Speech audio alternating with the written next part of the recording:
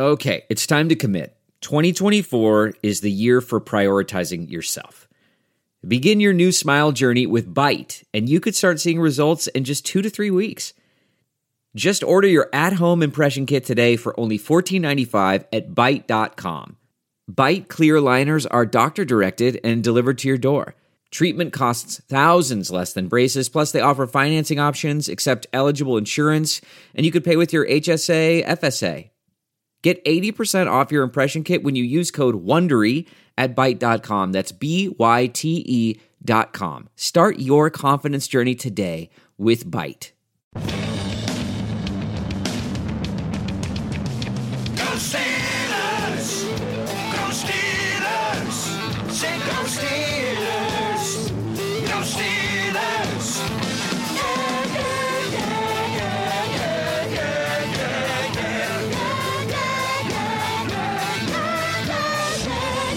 Welcome to the Steelers Outpost Podcast, July 23rd, 2018, episode 48.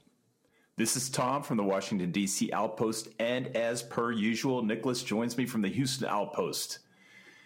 So, Nick, we have been on the NFL version of Lent. 193 days of fasting, and it will come to an end this Thursday at 2:55 p.m. at St. Vincent's College. What do you think about that? I think that it's better than Christmas and the Super Bowl rolled into one, unless the Steelers are in that Super Bowl, and they've already won, and I'm not having a heart attack. What I'm trying to say is this the best day of the year, the start of football.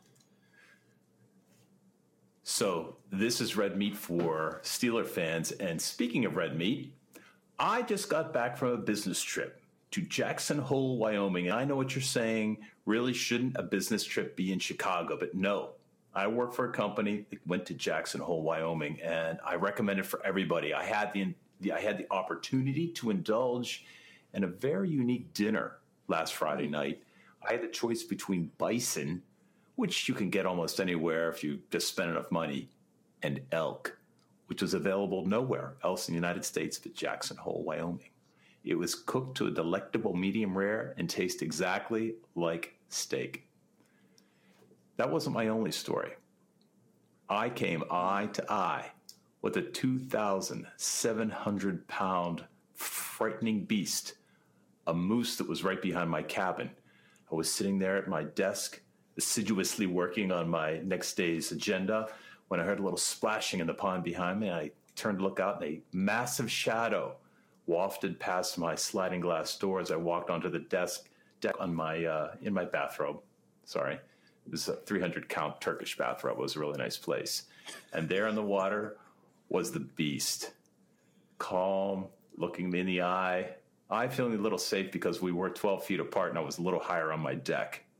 But it was just you and me and the silence of one of the most breathtaking places in America. I mean that literally. So I spent that evening working on today's podcast because you and I are going to go mano a mano in our prognostications for 2018.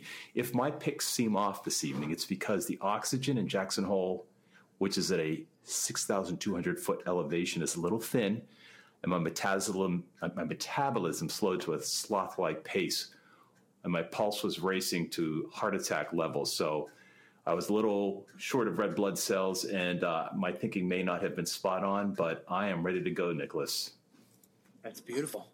So Bullwinkle spared you. He showed some mercy. You know. How do you know Bullwinkle? You're just a kid. I know Bullwinkle. Rocky as well. You know, people are scared of gigantic wild animals because they can maim you and kill you and eat you and all kinds of things.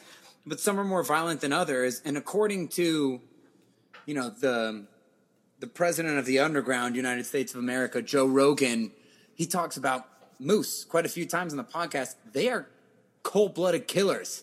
A moose will destroy you. He's told some stories, and there's some YouTube videos out there that you probably don't want to watch on moose or meese.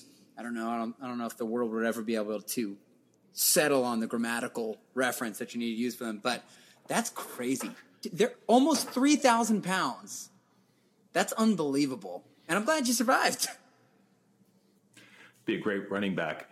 I had been at Jackson Hole several years ago when I was walking up to the meeting in my head, this is before cell phones, thinking about the day's meetings, and I looked up, and that was actually my first moose. The moose was probably 10 feet tall at the top of his head, and he had another 7 with his antlers. And it was at that moment I realized I don't have training for this moment.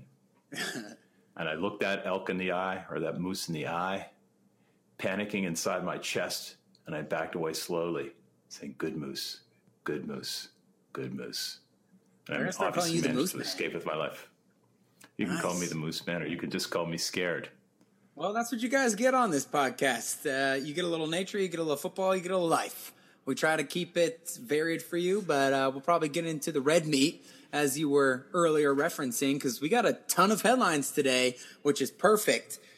Today, we're going to start with all of our favorite millennials. Juju Smith-Schuster. Bleacher Report just put out an article in which they ranked Juju the #1 social media personality for an athlete, which comes as no surprise. He pretty much burst onto the scene last year, had a couple good games, had a couple touchdowns, antics ensued. We know the celebrations, everything like that. But it was actually an interesting article showing how he's leveraged social media. And he's kind of one of those guys that ESPN loves to talk about, saying, quote unquote, living his best life, as these 35-year-old anchors are trying to incorporate millennial slang into their vernacular. But basically, they talk about Juju. They talk about Joel Embiid, the center for the 76ers, who has been going out and he'll randomly challenge normal civilians playing street ball out on a court, and he'll just go dominate, and there's tons of cell phone videos, and looks like he's having a great time. Juju's done the same thing. He played a game of Fortnite, super popular video game out there for everybody and anybody who's living under a rock and doesn't know what it is. He played a game with Drake and this dude called Ninja, who's a very famous video game player, because we have those now.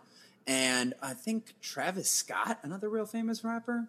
It might have been someone else. But anyways, that was one of the first things he did, and he's all over social media. I just did a Pizza Hut commercial with AB that's about to come out. But long story short, he's built a huge brand on social media that he's been leveraging ever since the season started, and he's been able to monetize it.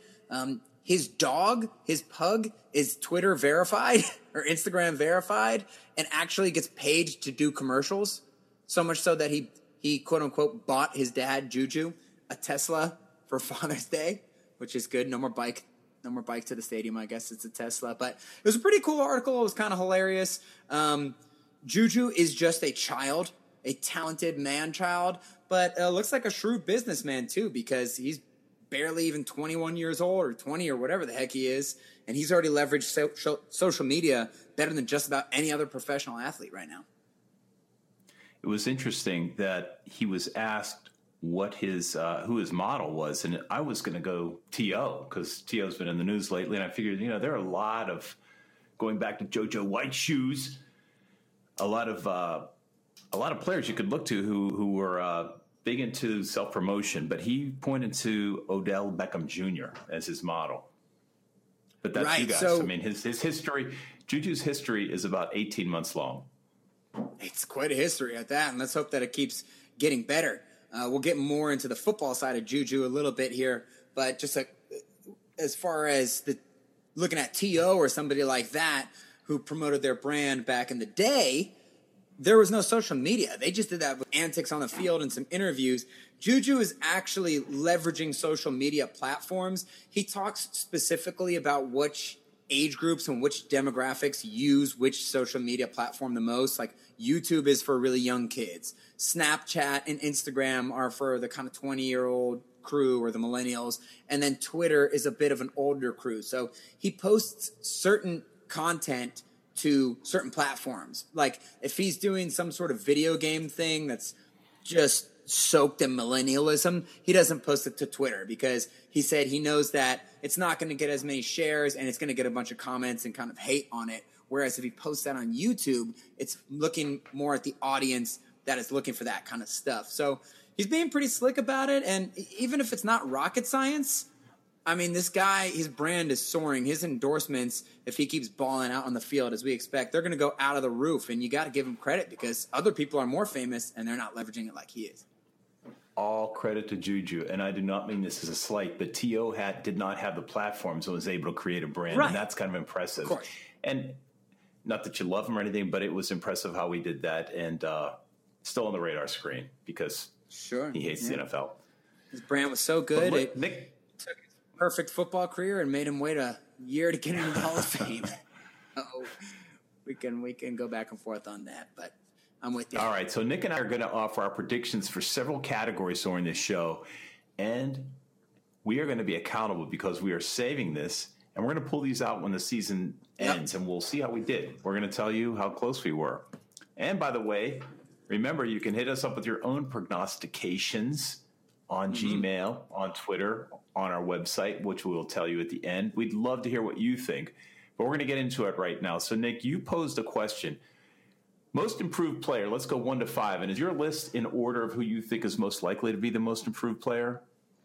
Yes, Or just your exactly. top 5 people? No, this is an order. I put this in order of who I think numbers 1 through 5, who are going to be the guys who step up in 2018 and make that transition from a good player to a great player, or, you know, a rookie to a very solid contributor, or a star to a superstar, something like that. So I got my list right, 1 so through we're gonna- 5. We're going to do point, counterpoint. We're going to do one at a time. You offer yours, I'll offer mine. You give yourself, you get 10 seconds to justify your choice. Ready? Go. Number 1, Vance McDonald. And the reason why I think Vance McDonald is going to be a huge cog in this Steelers machine is because he showed he could do it last year. It was just an issue of availability. He was a monster when he played, and especially in that last game. He's going to get some more targets now that we know what we have. He's going to get a full training camp, and the Steelers are going to want to feature this guy. He has all the tools. He's faster than Heath, doesn't catch as well, but he blocks and he catches. He's going to make a big impact, and people aren't talking about him outside of Pittsburgh. That is my argument for my number 1 pick for most improved player. That will be Juju Smith-Schuster, the man we were just talking about. For the same reasons, he did play a full season. But he took a little while to get traction, as you would expect from a rookie. I think his trajectory is nothing but up. That's good. We're going to move on to number 2 from my list. Number 2, this is my favorite pick of my list. It's someone that people are sort of sleeping on right now. Number 2 is defensive tackle, or defensive end, I guess, Stephon Tuitt. He's a 3-4 end, so call that what you will. Stephon Tuitt was the guy we were all predicting to have a breakout last year when he signed the big deal. He was showing signs in 2016 that he was ready to break out. And his start to 2017, he was the best player on the Steelers for the first 3 plays of the season with 2 tackles for loss and that sack. And immediately on that first sack, it was like a 12-yard sack against Kaiser, or whoever was starting for the Browns at that time. And then he hurt his arm, and he missed a bunch of weeks. And when he came back, he wasn't quite himself. He fought through it like a warrior because we needed him out there. But I think he's healthy. He's got Cam Hayward playing on the other side of him, so that's going to help. And he's obviously been in the defense for a long time. I think Stephon Tuitt is going to solidify this defensive line. My number 2 is T.J. Watt. T.J. Watt started out with a bang. He didn't fade, but he sort of went back to equilibrium, which you would expect from a rookie. He had a very solid season. As they say, second season kind of tells the tale of the tale. And I think he's going to move up. I am slightly nervous about the switch in positions, potentially, or at least from the right side to the left side. But T.J. Watt has changed positions before and come out on top. Number 2, T.J. Watt. Number 3 for my list, T.J. Watt. I feel like when I first thought of this list, and I feel like when a lot of people talk about this list, TJ and Juju are kind of the obvious ones, right? Because it's sort of like Vance, where they showed the ability last year. I mean, obviously Juju much more than TJ. Juju became a pretty big stud, whereas TJ had a good start to the year. And he is kind of the guy you circle as he's the real big one that needs to make the jump to become a stud. He's the first-round draft pick. The other 2 guys I mentioned were, in my mind, proven veterans who are ready to turn a corner and just had some injury issues. So I think that they'll be ready to hit the ground running week 1. But TJ showed that he has all the tools. He looks better as a rookie than the 2 failures of Bud Dupree and Jarvis Jones. I think TJ is going to look really good going forward. I'm not too worried about him switching sides or anything like that. So my number 3 is none other than Arthur J. Burns. And the argument is that I think Artie had a solid season last year. And I don't mean that in terms that his name wasn't mentioned a whole lot during the games as it was in the first season where he was still trying to figure things out. I have a lot of confidence in this year's in Artie this year. I think he's going to be on my list. He's number 3 for most improved player. All right, number 4 for me is a cornerback, just like you said, but not that one. It's the Silver Bullet, Mike Hilton, number 31, slot corner, best slot corner in the NFL. Maybe not, but dude, this guy came out of nowhere. Undrafted, we know the story, sack artist, versatile player, and he was a rookie last year. I didn't see a ton of great things in coverage. It was mostly those splash plays of the sacks, but he did well in coverage. And just the fact that he played like that so young, you got to think he's going to turn the corner this year. I think we're kind of forgetting about him because there are some bigger names like Artie and Davis who are counting on in the secondary to improve. But I think we forget that we have this guy who's a really promising product. Number 4, At Ole Miss. might be a little surprised at this, but speaking of promising products, this guy was a little under the radar screen, but showed up a few times. Cam Sutton. I actually think Cam came in for Coty Sensabaugh. And I think he held up well, and I'm looking for big things from him this season. Boom, Cam Sutton. That's a great one. He's an interesting one because there's not really enough room on the depth chart for him right now with it all sorted out. But all the reports coming out of Pittsburgh is that Tomlin loves him. They drafted him to play. We obviously got Joe Hayden.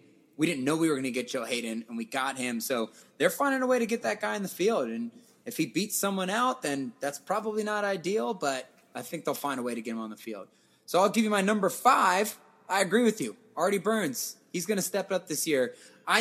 Artie has been a slow and painful project, and honestly, that's what he looked like coming out of college. Super raw. He came out a year early because he needed to support his family, his brothers, because his mom died. So that's kind of a big reason for him coming out early, right? So it's been brutal with him. It's boom or bust, but there were definitely some moments last year where I saw him do something that no Steelers cornerback has done since Ike a couple years before he retired, and that was really stick on receivers. Hopefully, it's just been a steep learning curve for him, and he's been in the defense for a while. I think he has some confidence now with Hayden on the other side, and I do think Artie will play better. I don't think he's going to be a Pro Bowler, but I think he'll be a good corner.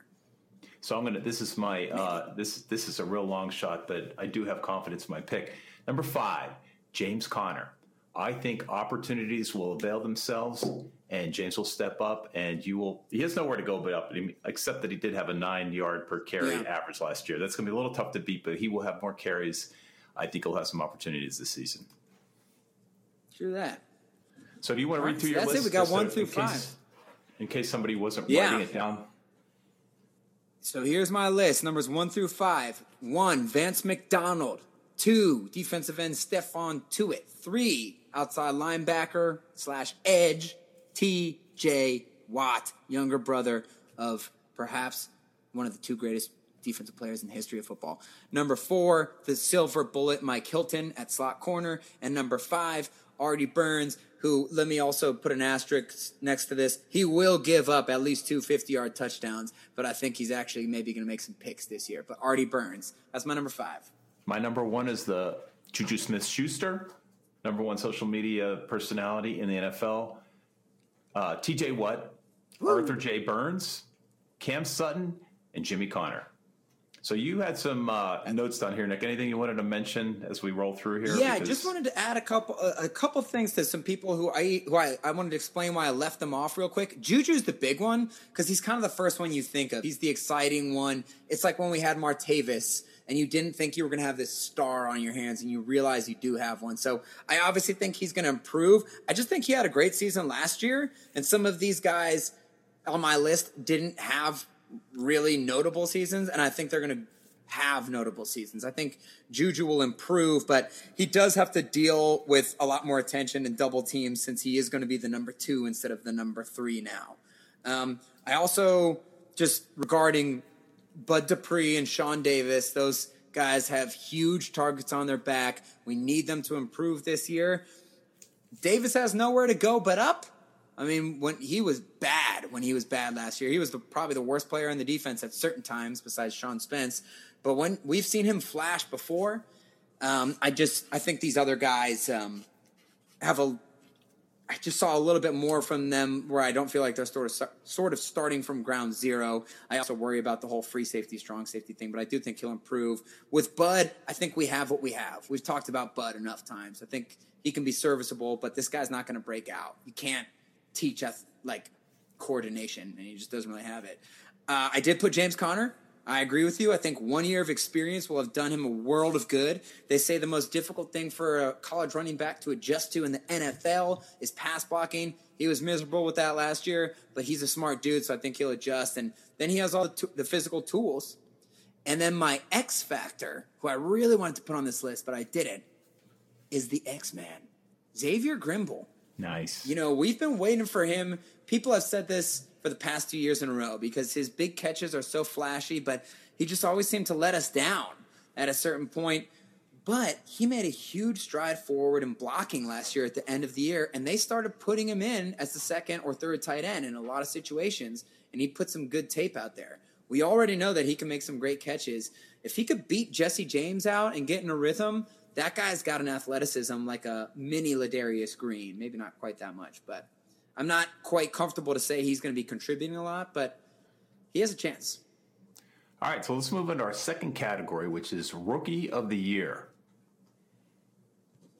You first. So, do you have a pick for these guys, or is it just me? I don't know if you finished. I do. If you have did a all pick. of these. No, I went all the way through. Okay, I love it.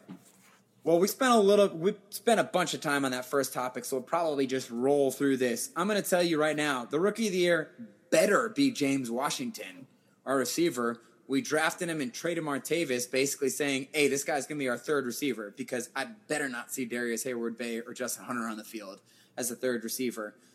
James Washington has all the tools. Like we said, even Juju took about 6 games to get in the flow of things, but this guy's going to be thrust in there pretty immediately. And just the other rookies don't have a lot of opportunities. I mean, the other guys aren't penciled in to be starters, so almost by default. Yeah, if we were betting on, exactly, they're not going to have the opportunities. Except I would bet on James Washington, but my dark horse pick for Rookie of the Year is Quadri Henderson. Wow. Return man out of the University of Pittsburgh, my alma mater. 7 career return touchdowns. His sophomore year led the FBS with total return yardage, and he's the all-time leader in career returns with 7 at Pitt. So just to make it a little bit interesting, I think he'll also make the team, and he'll have an opportunity to shine. That's a great pick. You know, they usually don't love picking it. He's just a kick returner. He can't play wide receiver. He even basically admitted that himself, which I thought was a bold strategy. But he could be like a Stephon Logan, who we used to have, who was a tiny jitterbug, who had a great year. It might have been Mike Tomlin's first year. And then we immediately lost him, I believe, to the Lions. But this has been so miserable with returning recently. I don't know if these new kickoff rules are going to make more or less returns, but if he can return punts too, I mean, it's been such a disaster the past few years. He can make a great impact. I love that pick. So to counter my argument, I just read his weaknesses on Pro Football Focus. He's a gadget player. Oh, He has small hands and fumbled 5 times, and he only had 17 catches last year. Anyway, we'll keep it interesting. Well, that's why I compared him to Stephon Logan. Like, he's not playing wide receiver. It's not. I'm still upset that the Steelers let DeMarcus Ayers go. Like, we still have Justin Tucker on the team, but we don't have DeMarcus Ayers, who flashed pretty awesome and was a great returner in his own right. But I digress. Yeah, I like that. You want to move on to the next topic? We are. This topic is Diamond in the Rough. Diamond in the rough. This one's predictable. I think the writing's on the wall for this guy, but Marcus Tucker, a.k.a. Eli Rogers 2.0, or at least, 0.5. I don't know. I'm not going to say he's quite Eli Rogers. Eli burst on the scene as an undrafted rookie and had a great training camp. And people were penciling him in to make the team. Then he got hurt. Of course, the Steelers kept him for the next year, and he became a starter his next year. So this guy hasn't had quite that trajectory. But Marcus Tucker has a lot of similarities in the quickness and the body type of Eli Rogers. And he's been a beast in preseason. I think this playmaker finally makes the team, especially since we got a curveball this week, and Eli Rogers looks like he's going to try and join another team after he's been working out with the Steelers. even though he wasn't technically on the Steelers, he was working out with them all offseason. And, man, I think that's a blow that he's trying to go to other teams. He visited Kansas City, he's visiting Cleveland, a bunch of people. But we've talked about it before. We got the same offense coming back from last year, minus 2 crucial depth pieces. Well, actually 3. If you lose Martavis and Eli, man, your receivers are looking thin. And I love Eli because I think he's actually a starting quality slot guy who also is familiar with the offense. So if James Washington goes down, who are we going to put in there? Would love to have him. But Marcus Tucker, he could be that guy. My first diamond in the rough is Dirty Red. Tyler Matakevich. He is going to have an opportunity, and I think he's going to surprise everybody. Well, the Steelers coaches certainly do. They love him. They're penciling him as the starter. So let's hope he does. Can I talk about my other diamonds in the rough as I went through the current Sure, roster? yeah, I only picked one of them, but I got a couple of them here. Chuck Okorafor. I think the Steelers' offensive line has been lucky for the last 3 years. 3 years? But remember before that, you could just count on somebody going down, 2 guys going down. It's just possible that it's time that we're going to need somebody to step up into a gap. Chuck Okorafor is that man. I don't know. They talked about him being a project, being somebody who's not going to be ready right away. They were counting on being able to develop him, but then Gerald Hawkins got a season-ending injury in OTAs or whatever. So I love him as a prospect because apparently he's a physical freak, and if you put him with the best offensive line coach in the league, that's perfect. It's like if you draft an offensive lineman or a receiver, before Richard Mann retired as the Steelers receivers coach, you were going to develop that guy. Whereas with the Steelers, if you draft an outside linebacker, he's going to suck because Joey Porter can't coach anybody up. You can't teach talent. But so I don't know about Chuck's as a diamond in the rough for this year, but that would be awesome. Yeah, that's why he's a diamond in the rough. That's exactly why he's in this category. He's perfect for this. All right. We're revisiting this episode at the end of the year. Our next category is There's Smoke But No Fire. Go. So this is basically around the concept of a player who people are hyping up or who we think is going to have a good season, either coaches or media or just the hopes and dreams of Steelers fans are like, this guy's going to turn the corner, but he's not. So let me tell you, number 1 is Bud, okay? Like I said, I think Bud can be a serviceable starter. He's just a guy who you have in there who maybe could hold down the run game a little bit. And if you get some real pressure from Cam and Steph and some of these blitzes that they throw at them, you could be okay. But this dude isn't turning, you can't teach Sammy Coates how to catch, right? Or Darius Hayward-Bay. You're not going to teach this guy to become like a versatile athlete. He's just kind of a physical freak who's big, strong, and can run fast. But you can't teach him how to turn good. It's just not going to happen. So that's my number 1. The second one is Justin Hunter. I mean, Tomlin says he expects a big year out of Justin Hunter. It's not going to happen. He's not good. He's never been good. There's no reason to believe he'll be good. 3 is Jalen Samuels. What was he, 4th or 5th round? Swiss Army knife, the bad version of Le'Veon Bell. We're really excited about this guy because he's slow and he catches a lot of touchdowns in college. Maybe I'm just a hater because I'm still a little bit sore that the Steelers didn't draft 2 of the best well-rounded running backs we've seen come out in really in a very long time. I mean, Sony Michel and especially Darius Geis out of LSU. I thought they had an opportunity. Either they didn't care or they truly thought they were somehow going to get Le'Veon to agree to this deal, which seems ridiculous because apparently they weren't even close, right? But Jalen Samuels, I don't know why you would ever put him in unless there was an injury, which hopefully there's not for Le'Veon. But if you want someone to catch a pass, I want Le'Veon to do it, not this guy. Yeah, I think the excitement, I think he was a bit of a weird draft pick. And then the other one, I'm sorry to say, you called him a diamond in the rough, but Tyler Matakevich. He's a tackling machine as long as the guy is 5 yards past the line of scrimmage, but he just has too many physical limitations for me. I think that he could be okay, but against some good teams, he could get exposed just because there's not that much he can do physically. Why would you put him in a category? There's no smoke. There's no smoke. He's just plugging in the Steelers coaches. Right now. There is. The Steelers coaches have been defending him all offseason, saying that he was hurt. We think really highly of him, so much that we drafted him in the 6th or 7th round. And I love Matakevich. He's one of our favorites. He's our new guy, right? He's our new Kreider. And when he goes in, he's around the ball. And he's obviously a super smart player. I just think at a certain point, it's like lining up, Willie Gay a couple years ago against Martavis Bryant. It's just not, it's physically impossible for him to do some stuff. All right, let's move on. This is where I sort of dropped out, and you had some more ideas about these categories. First one is the most improved defensive area.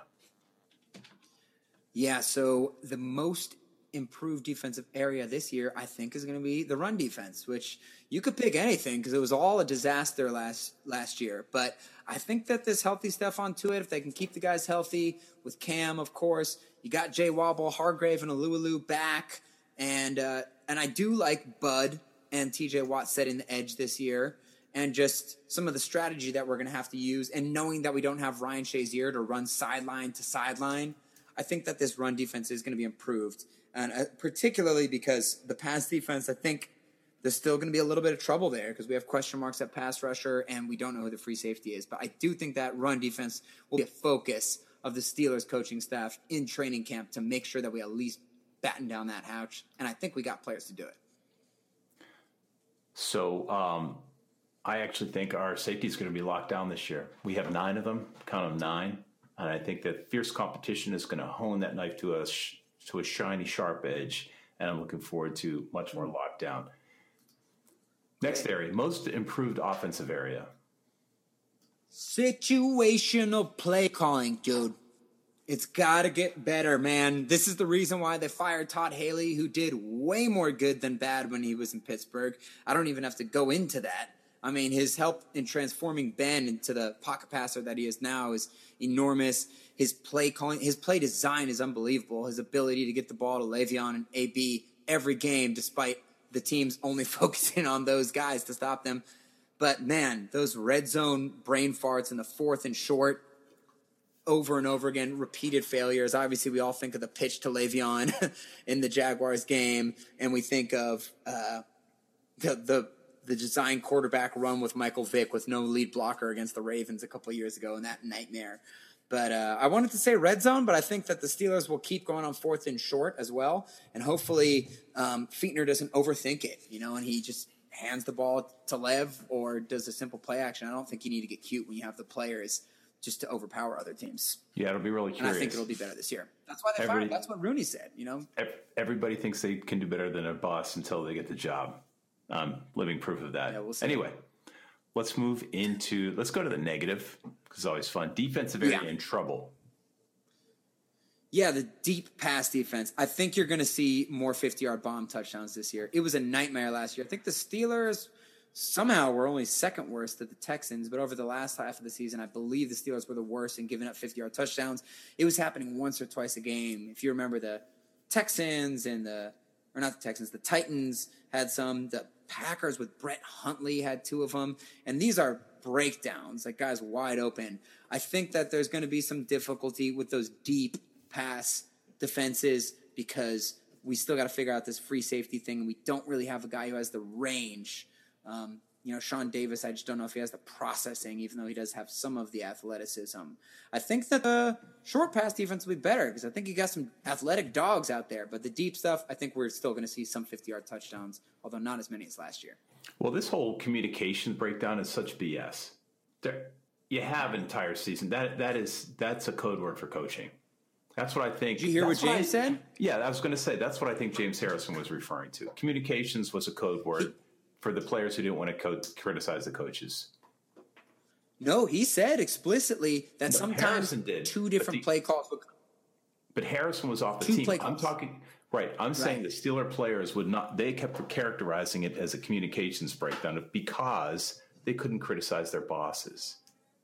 But as I just mentioned, everybody can do their boss's job better. Right, and if you're Ben or AB or Le'Veon, you can criticize the bosses all you want because if they fire you, they're not Bill Belichick. They're going to lose. Only Bill Belichick can really fire his stars, and actually, that was his undoing. And if he played Malcolm Butler, there's a great reason to believe they would have won that Super Bowl. I digress, but what you're saying is right. Those defensive players aren't they don't have the standing to criticize their bosses, and that's terrifying. I mean, They haven't gotten it right yet. I don't know how they're going to, but with just the visible disaster that Jacksonville playoff game is the only thing you can think about from last season in a certain way. So hopefully that prioritizes. I mean, Cornell Lake is gone, but Butt is still there. So that's the man calling the plays. So let's move on to our last category, offensive areas in trouble. So we know that the wide receiver depth is pretty glaring. We talked about that before. It's a little top heavy. You lost Marty. You're probably going to lose Eli. We're just hoping that Marcus Tucker kind of emerges because the rest of the guys are just nobodies. But I think the bigger area is that offensive line depth. I mean, it was such a blessing having Chris Hubbard last year, who played over half the season for Gilbert and did a great job. Right? So now you have totally unproven guys backing him up. Matt Filer, who's never really played in the NFL, is probably going to have to be there. Keeping Ben upright is priority number one. We've gotten really lucky with keeping the offensive line healthy the past few years. That's kind of a rarity. So that's the one thing you got to worry about. And I hope your prediction of Diamond in the Rough is right and Chucks steps it up. But you missed, I mean, B.J. Finney's still there. So I'm not quite. He is, that's great, but he's not a tackle. If you lose a tackle, you don't even have a guy who's ever really played more than a snap or two in a game, ever. Yeah. I'm fine on the interior with Finney. Okay, there you have it. So the Super Bowl next year is February 3rd. I'm guessing that these the announcements, at least some of these official rankings about most improved player, will come out a couple weeks after that. So listen to us on February, let's call it the 18th. That's when we're going to report back on our prognostications from this evening and see how well or how poorly we did. So, as I said, we're going to be we'll still be drunk on the 11th from celebrating the big Steelers victory, and then it won't be so. I'm looking forward to that after the Steelers win the Super Bowl this year. At that point, it'll ease the pain of Le'Veon leaving. You know, like he gets etched into the Steelers lore forever, leading us to a victory, probably unrightfully, stealing the MVP from Ben, sort of like Santonio did. Although, I can't hate on them for that decision. But regardless, it's going to be a good time. It might change his mind. And we will come back. Anyway, maybe he'll be like, you know what? I love Super Bowls. So, surprisingly, we are 36 minutes into this podcast, and we still have another topic. And I'm curious to know where you came up with this. Where did you even read about this former Steelers player? Oh, I can't remember. It might have been our friend at Pittsburgh Sports, that dude on Twitter who does an amazing job with Steelers history. He does tons of interviews with old Steelers players, coaches, kind of current guys, or dudes from different era. Has an awesome grasp, more than anyone else really, on Twitter that I've seen in terms of kind of putting Steelers history into perspective. But this guy should really – I felt ashamed for not knowing this guy who we're about to talk about, for more than one reason. Number one, because he is the reason why the Steelers became the greatest dynasty of all time. And number two, he should have been a leading man in Hollywood because this guy was born for stardom. You guys know who I'm talking about. I'm talking about Dick Shiner. Dick Shiner, quarterback, Pittsburgh Steelers, 1969. Our quarterback was Dick Shiner, and he was the quarterback in 1969, and he led us to a 1-13 record, which tied us with the Chicago Bears for the worst record in football. We then had a coin flip at a hotel, if I remember correctly, to see who would get the number one pick. We won the coin flip. We took Terry Bradshaw from LA Tech. He sucked, and then eventually he became amazing, and the Steelers won 4 Super Bowls. And it's really thanks to Dick Shiner for leading us to that 1-13 record. So Dick Shiner was the precipice or the stepping stone to what turned out to be the number one dynasty in all of NFL history. You may have even known some of the players who were in that era. Dick Hoke was a star halfback with 531 yards. Mark that number. That was a star halfback. But Roy Jefferson, wide receiver, had over 1,000 yards receiving. And it's the year when John Cole and Terry Hanratty entered the scene. And believe it or not, Andy Russell and Ray Mansfield were in their 5th season with the Steelers at that time. Hanratty started 5 games that season, but it was Dick Shiner who led the team out of the tunnel for the other 9 games. Surprisingly, Shiner led the Steelers on opening day to what would be their only win of the season, a 16-13 pasting of the Detroit Lions.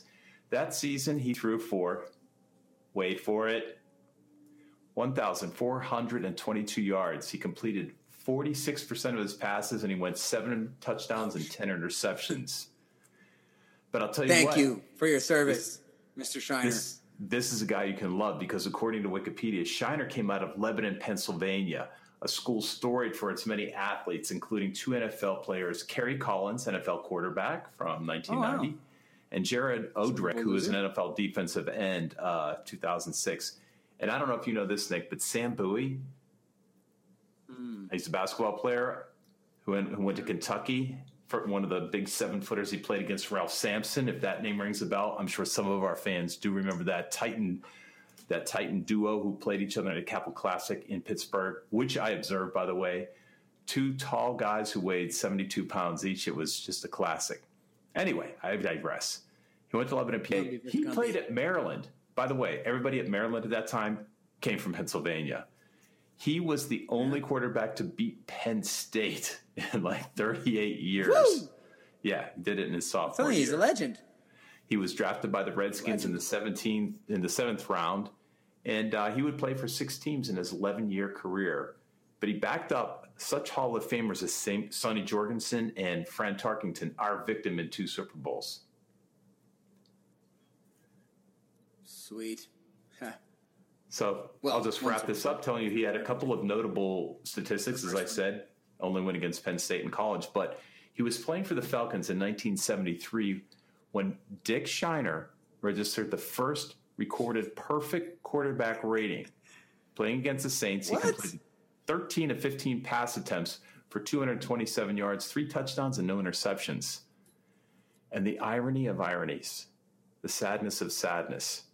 The next week, he registered a 0.0 against Atlanta when he was 0 for 9. Fat, drunk, and stupid is no way to go through life, son. Precisely. Anyway, I will have a link to a YouTube interview with him about that game, that storied game at Maryland when they beat Penn State. Yeah. And you're going to love this guy. He's a classic old guy, and I'll credit to him. So and you know what? We're here. We're going to try and bring a little bit more attention to some Steelers back in history. Again, I think it was at Pittsburgh Sports. I'm not sure. Somebody shared it. I'm sorry if it was somebody else. But all we're here to do is tell you that Dick Shiner does not get the respect he deserves, and I won't stand for it anymore. So here you go. The man, he had an illustrious career, basically springboarding the Steelers into the greatest dominance the world has ever seen in sports history. So there's your little history lesson for the day, and I think that's all we got, unless you got anything else. Thank you, Dick Shiner. We appreciate you. And we appreciate you, our listeners. We do this podcast each week, even in the offseason, and we made it to 45 minutes this time. And if you haven't subscribed, please do it through your app. Please tell somebody else about the podcast. And we're asking you to give us some feedback. Let us know what you're thinking. You have your own top 5 improved players. Hit us up on Twitter at Steelers Outpost. Leave us a note on the blog at SteelersOutpost.com or shoot us an email at SteelersOutpost@gmail.com. Until next week, after we get started with training camp, thanks for listening. Go Steelers. Let's stay healthy, okay? Bye-bye.